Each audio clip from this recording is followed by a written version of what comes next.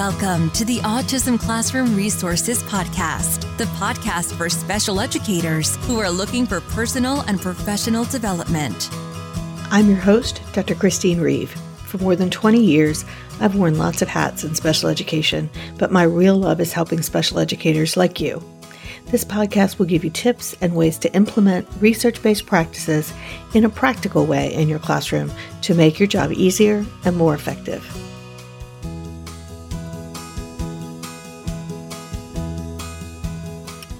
Welcome back to the Autism Classroom Resources Podcast. I'm Chris Reeve, and I'm your host, and I am kicking off a new month talking all about independent work systems. If you follow me on social, you've probably seen my Workbasket Wednesday posts and my regular posts about independent work. I love independent work systems, and I'll tell you some of the personal reasons why in next week's episode. But today, I want to tell you exactly what independent work systems are, because believe it or not, there is a lot of misinformation out there about what they actually are. It's funny because I started working in this field a long time ago, before the internet, before social media. And those of you who have been around as long as I have will remember that we didn't used to have the ability to print off our visuals in color or even print pictures. And we didn't have Pinterest and we didn't have Instagram. And boy, this is starting to sound like the good old days were crazy. But it meant that we didn't have the ability to just go to our computers and look up ideas for independent work systems. So when digital cameras first came out, I bought one. And I started filling up 3.5-inch floppy disks. And if you don't know what that is, just go Google it. With pictures of every task that I saw in classrooms so that I could put them together in presentations instead of carrying the actual tasks with me on the road and put them in books. Because up until then, the only way that we had to really share independent work tasks was to show the actual tasks or to have gone to a training at Division Teach and gotten what they gave as part of that training, which is a black and white book with photos of tasks, or to know somebody who went to that training and would be nice enough to let you borrow it. And borrowing it wasn't as easy as it sounds because they were extremely precious and many of those people were reluctant to let it go. So why am I going on and on about the good old days or the not so good old days? Well, because there are some really good things about social media, and there are some not so great things about social media, as I know that we all know, and I am not talking about politics at all, I promise. The good thing is that we have tons of examples of tasks now, and we can go and share them and get them, and you can go on Pinterest and put in task and find a million of them now, which was amazing when that started. The bad thing is that there is a ton as well of misinformation and bad examples of tasks and systems out there of things that aren't really independent work systems, that aren't really what I would say, the things that are called task boxes that aren't necessarily what need to go into independent work systems. And if you don't know what independent work systems are really designed to be, and why the elements are supposed to be there in the first place, then you don't know whether the, air quotes, modifications are okay for your students and what you're trying to do. So that's what I want to talk about today, is what independent work systems really are designed to be so that we all start talking about them this month on the same page. Because frankly, it really drives me crazy to see some of the stuff that's out there. So I'll try to keep my frustration to a minimum, and I just want to make sure that you know what you're looking at. Making changes to the system isn't a bad thing, as long as you know why you're doing it and what you might be sacrificing or gaining by making those changes. Now, before we get started, do you know what I did with all those pictures that I put on those floppy disks? I co-wrote a book a number of years much later than I intended, about independent work systems.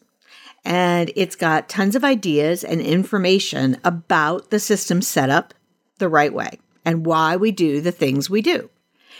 And I've even got a shortcut for you. So if you're not a reader, you don't want the book, if you think that you're ready to really get started with independent work systems right in your classroom, I've got a free webinar that can get you started quickly the right way in your classroom.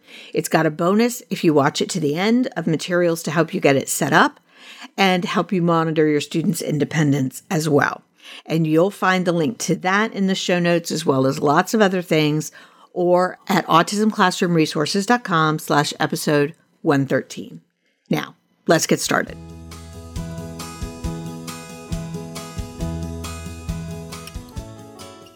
So, our question today is, what is an independent work system?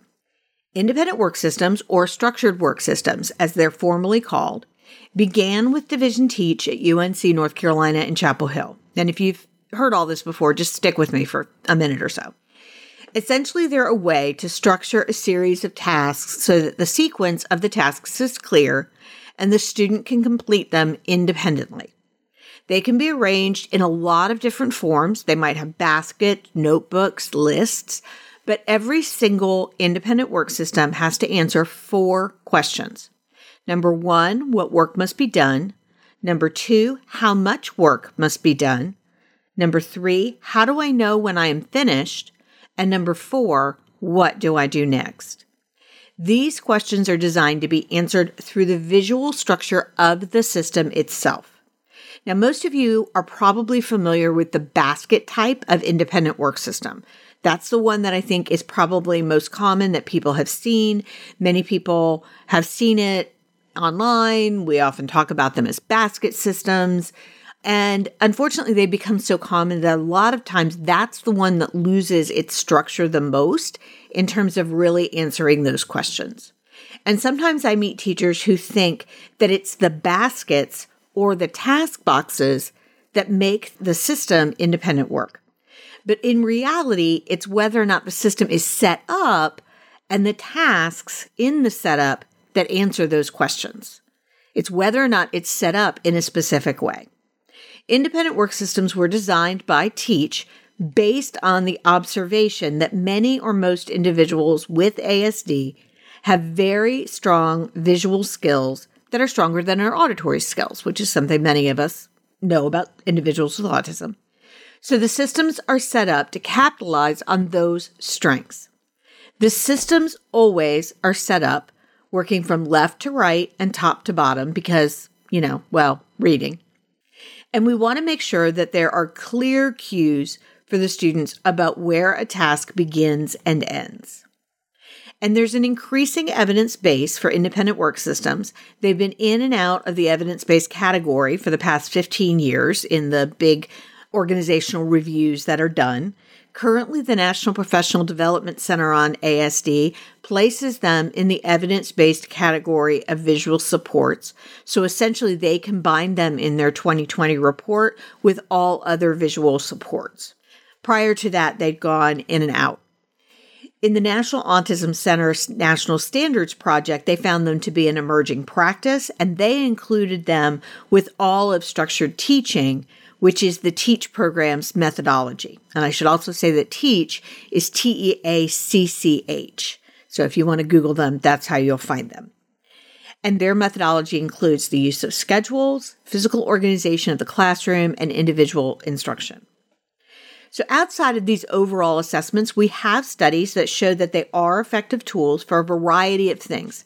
They can help your students increase on-task behavior, reducing teacher prompts, and particularly in reducing stereotypical behavior that sometimes gets referred to as self-stim behavior. And that's Human Odom in 2007 and Bennett, Reichow, and Woolery in 2001. And I'll make sure that those references go in the website post at autismclassroomresources.com/episode 113.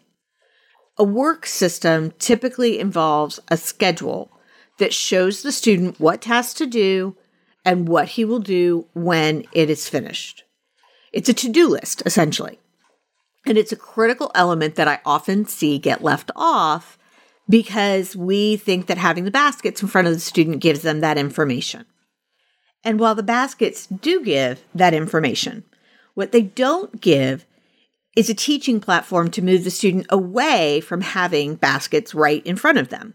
I want the student to move from having the work arranged by an adult right in front of him to being able to get his own work from another area, using his schedule or to-do list and taking it to his work area to complete it. And ultimately, I'd like him to gather his own materials to do it, and so on. If he doesn't have a schedule, then he has to rely on somebody setting the work up for him. And if we don't give him that schedule and teach him how to use it, then that step really isn't possible.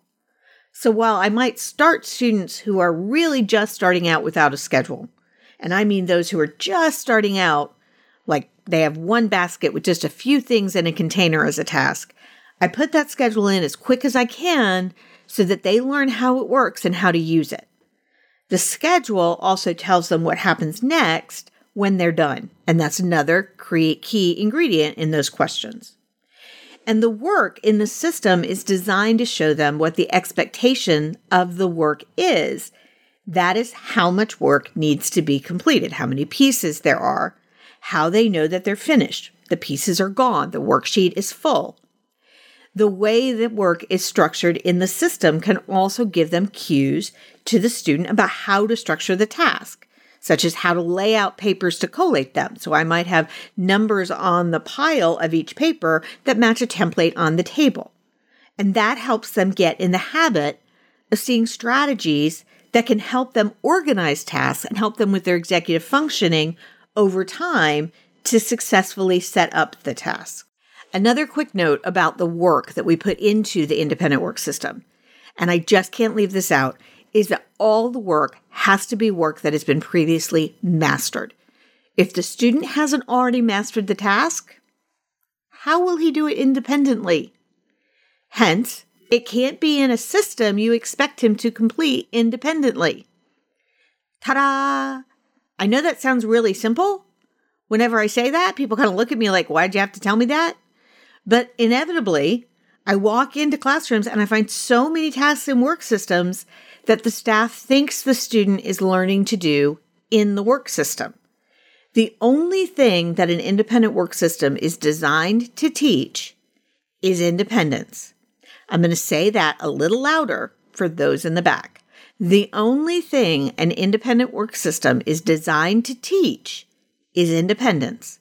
It doesn't teach matching. It doesn't teach sorting. It doesn't teach language. We teach all those things someplace else. It teaches the student, or rather, you teach the student using the system to complete a series of mastered tasks independently. And that allows the student to take the structure and use it in a variety of other situations like a job site, or doing his homework, or for a going to bed routine, or doing his chores, or even doing leisure activities, or to generalize skills that you've taught already to new materials so that he can do them in a different way. That's what he's doing with his independent work system. And finally, when he completes that mastered task in his work system, the task goes into a finished place. It can be a finished basket, or a finished area, or a finished folder, or the teacher's desk, or anywhere, as long as the student knows where it goes when he is done with it. I actually have a whole blog post about why this is so important, so I'll make sure I'll link to that on the website as well.